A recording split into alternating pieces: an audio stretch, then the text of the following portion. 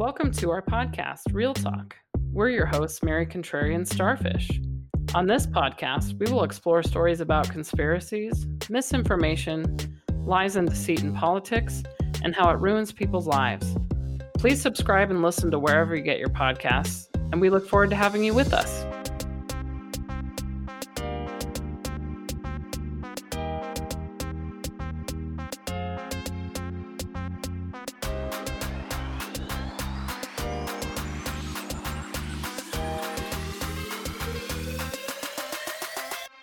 Hello, Starfish. How are you?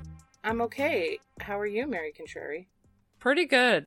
We're going to start this story out. We have another great one this week. This story is about a guy named Nevin Shapiro. He duped investors into believing that if they invested in his grocery wholesale scheme, they could make a 10 to 26% profit every month from it. He then used the money to recruit high school athletes for football and basketball, using the money to pay for strippers, jewelry, probably like the whole 9 yards to get these kids into this program with the University of Miami. Wow. Well, he knew their currency, I guess. Strippers. Right? Pretty crazy stuff. He basically created this giant Ponzi scheme. Okay. So it's kind of borderline with Lori Loughlin's story, the admission scandal story, but like just a little bit different. Okay. This guy, Nevin, he was born April 13th of 1969. He was born in Brooklyn, New York, to a Jewish family, and he moved with his family to Miami Beach, Florida, at an early age. He graduated from Miami Beach Senior High School in 1986, and just an interesting little fact that we'll throw in is one of his classmates was the future Rush Hour director, Brett Ratner, if you guys are familiar with any of that. So he was pretty much obsessed with the Hurricanes football team at UNM. Despite being obsessed with the Hurricane and Miami in general, he was forced to go to the University of South Florida in Tampa because it was a cheaper public option.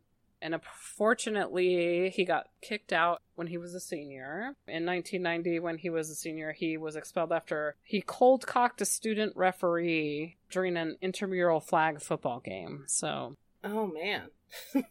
Yeah. So then after that, he's like, well, I just got kicked out of college. I mean, that would suck as a senior. Yeah. To throw all that away. All that time. Right. I don't know what his major was or anything like that, but it's kind of a lot of time.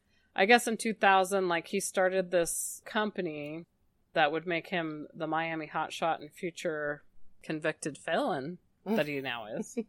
Capital Investments USA was the name of the company. They bought wholesale groceries and flipped them, or claimed that they did this. They flipped them in more expensive markets for a profit, basically. Oh. So he was doing some sort of wholesale grocery business. And again, it's these people set all this shit up every single time. They go to all these efforts of these things, and it's probably something that they could legitimately make money at. That's what drives me crazy. It's just crazy. So basically it was revealed in the court documents that he never actually resold any of the groceries. He set up a Ponzi scheme so he would get all these investors involved that were giving him all this money, millions of dollars, he was able to convince them to do that. And then he would use one investor to pay the other investor, you know what I mean? Mm-hmm, that's kind of how the Ponzi scheme works. Sure. So sure. It makes it look like they're legitimately making money, maybe the first 2 or 3 investors. Right. But it's actually not the case because it's being paid for by other investors. Except, how long did this thing last? So, yeah, that's part of the timeline, and basically this whole thing happened from 2002 to 2010. So 8 years. It's amazing how long it takes to figure this out. Oh, for real. Because, if you're turning and burning and, paying people off as you go, you can probably make it last a while doing that kind of stuff, because it makes it look like, oh, yeah, this is really happening, and it's just, all fake stuff. As long as you continue to get new people. And I'm so curious as to why these new people would invest in this particular thing. Maybe I'm not understanding it, but he was just going to buy cheap groceries and sell it to rich people? Like, go up to the Bag and Buy and just buy old used food and just go peddle it down in the rich neighborhoods or something? Like, I don't understand.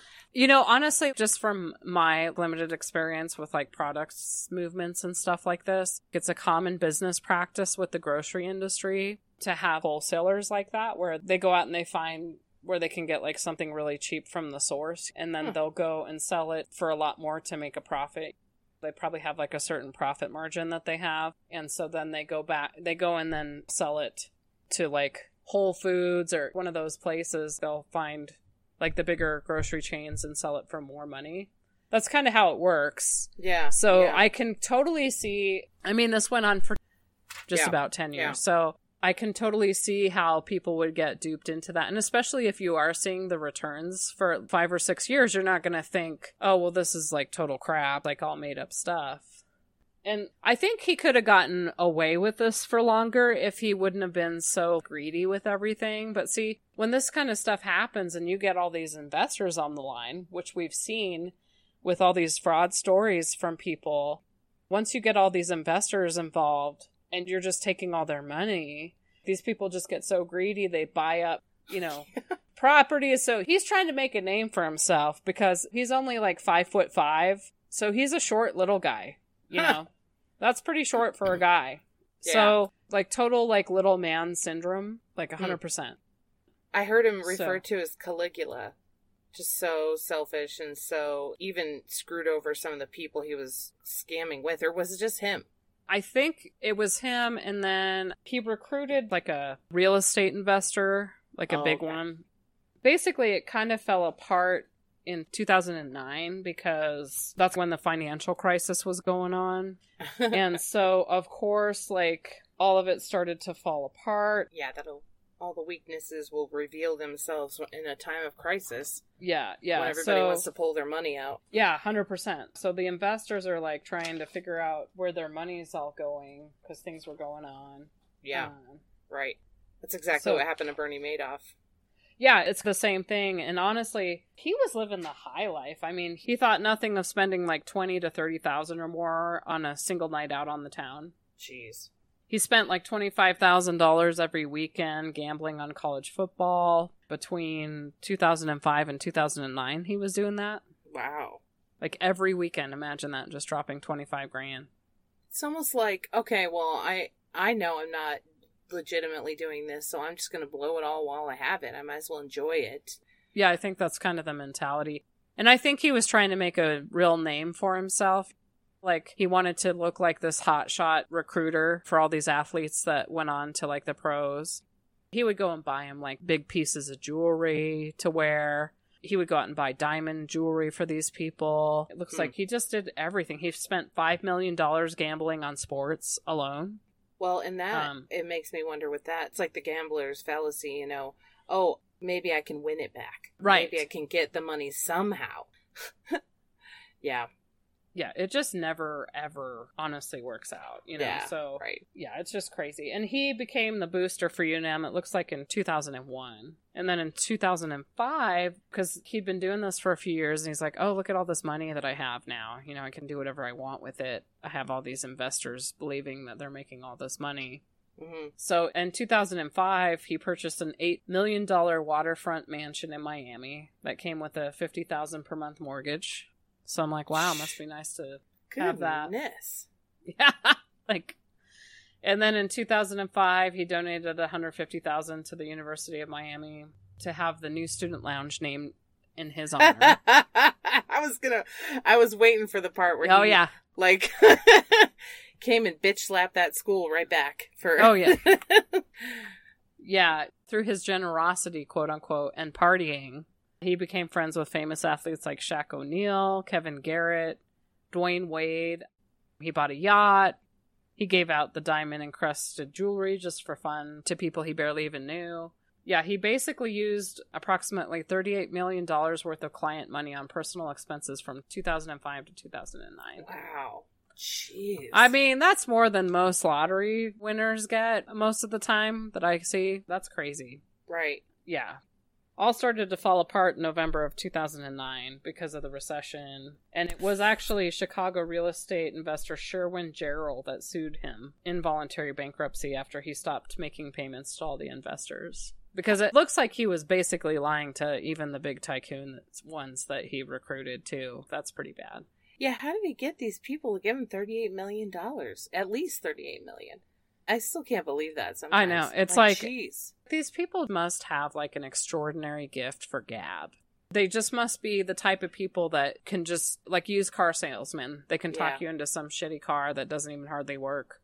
Yeah. And like overcharge you like by thousands. That's like the type of people I feel like they are. Like they just lie to everybody all the time to get what they want. And just like total lowlifes trying to make a name for themselves. Yeah. Make them look important. Apparently, this guy has a reputation that definitely precedes him. It's just totally crazy. So he started the company in 1998, which is crazy because maybe he was done with college by then. So you know how I told you before with some of these stories where it's like they end up being around someone that shows them how to do stuff like this? Mm-hmm. So he's another one. His mother, Ronnie, married a financier named Richard A. Adam. And so for 3 years, with Shapiro in the house, Adam was the subject of an FBI investigation for orchestrating a fraudulent loan scheme. So the feds actually tracked Mr. Adam across Europe and Canada, where he was arrested in 1997 and later sentenced to 3.5 years in prison for fraud. And by then, that's when Shapiro had ventured into wholesale groceries, a business that he ultimately used to dupe all these investors. Yeah, it's pretty crazy. Yeah, so learn from stepdad. Showed him the ropes, huh? Yeah, I think that's what happened there. And then he was like, oh, well, I'm already in this wholesale grocery business that's doing okay. So maybe I can recruit a bunch of investors. And maybe his stepdad gave him ideas on how that works and how to do that. Right. So wait, what was the part about the hookers again? What he would do was he threw these lavish parties for these athletes. He would recruit them in, you know, just sucker them in and be like, all right, I'm going to get you guys whatever you want for tonight. They went to like all the 5-star restaurants there in Miami and he bought them jewelry. He like bought them strippers. He also paid for an abortion because one of the athletes impregnated some girl. All sorts of stuff. Trying to impress them, trying to get them to invest too. I mean, athletes are a pretty good market. They make a lot of money and a lot of them are young and not very skilled with their money probably. Yeah. It's like child actors or something, you know? Yeah, and it kind of sucks because he had more than 60 investors, largely from Naples, Italy, Indianapolis, and Chicago. Weird. Because that's where a lot of the real estate tycoon, like a lot of his clients were in those areas. And they were funneling those investors to Nevin Shapiro through that tycoon real estate guy. Yeah, so... Yeah, and including Barry Alvarez. Like, Alvarez had 60,000 or 600,000 invested. So, you know, some of them didn't have as much money, but a lot of them were like millions of dollars. And some of the investors lost everything, which is really not good. Yeah, don't put all your eggs in one basket. I mean... Right. How did they become so rich and... Well, I don't want to say stupid, but, like, why would you give all your money to some little kid? Right. Like I said, this went on for like 9 years undetected. So to them, it seemed like, oh, I'm making like a 10 to 26% return every month. Isn't that like excessively large return? Yeah. That's the other thing too. I mean, I'm not really sure in the wholesale grocery business, like what a good return is. I'm assuming that's pretty high return. I feel like there's rarely a return that's that much. 10 to 20%. I don't know. That seems like so unbelievably high to me, but... I'm just thinking of accounts, not really business. Having not really been in a business like that before. But still, that would make me suspicious too. Like, oh, 20%. Okay. Right. Yeah. Yeah. I mean, it's better than some of the ones that are like 50 or the one that I was involved in where it's like you're going to be a millionaire in less than a year. You know, stuff like that. But. True. Still. Yeah. I guess if you're smart and you put it in a reasonable range, the lady who ran yours, that was so dumb. She was taken down in a year because she ran it so smart, you know, like, oh boy. Well, this is a crazy story. Yeah, 100%. I love that he had the student center named after him too. The student lounge, yeah. Yeah. I wonder if it still is. We'd have to go look. I wanted to Google it as soon as you were saying. I'm like, does the school change it back? But Right. like, never mind. Yeah. Yeah. It just I mean, that to me really shows how low self-esteem he really had, that he needed that. It's crazy. oh, 100%. Like, and he's currently serving a 20-year sentence. I guess That's pretty good. they sent him home, actually, during COVID last year. Of course. So he's serving out the rest of his 7 years now at home. And then he has to pay back $80 million to investors. 80 million? Huh. So Yeah. does it say how much he was able to swindle total? Yeah, like $930 million. So he swindled 900 million and he only has to pay back 80. Yeah. I'm telling you, Mary Contrary, we need to get into the business of crime. You get to stay at home all the time after you get to go home. You don't even have to go to jail. Oh no, Right. I'm confined to home and I have to spend my $810 million, 20, whatever. Holy crap. I think it's worth it. No kidding. I'm ready to start the scam. We already know the pieces. Oh my God. Yeah, this is so bad. I Oh know. my It's like, God. I don't know. Like, well, that's what you look at every time, right? Like, we've had stories where it's like, it's a pretty good return on investment if you think about it. Like, the guys, Yeah.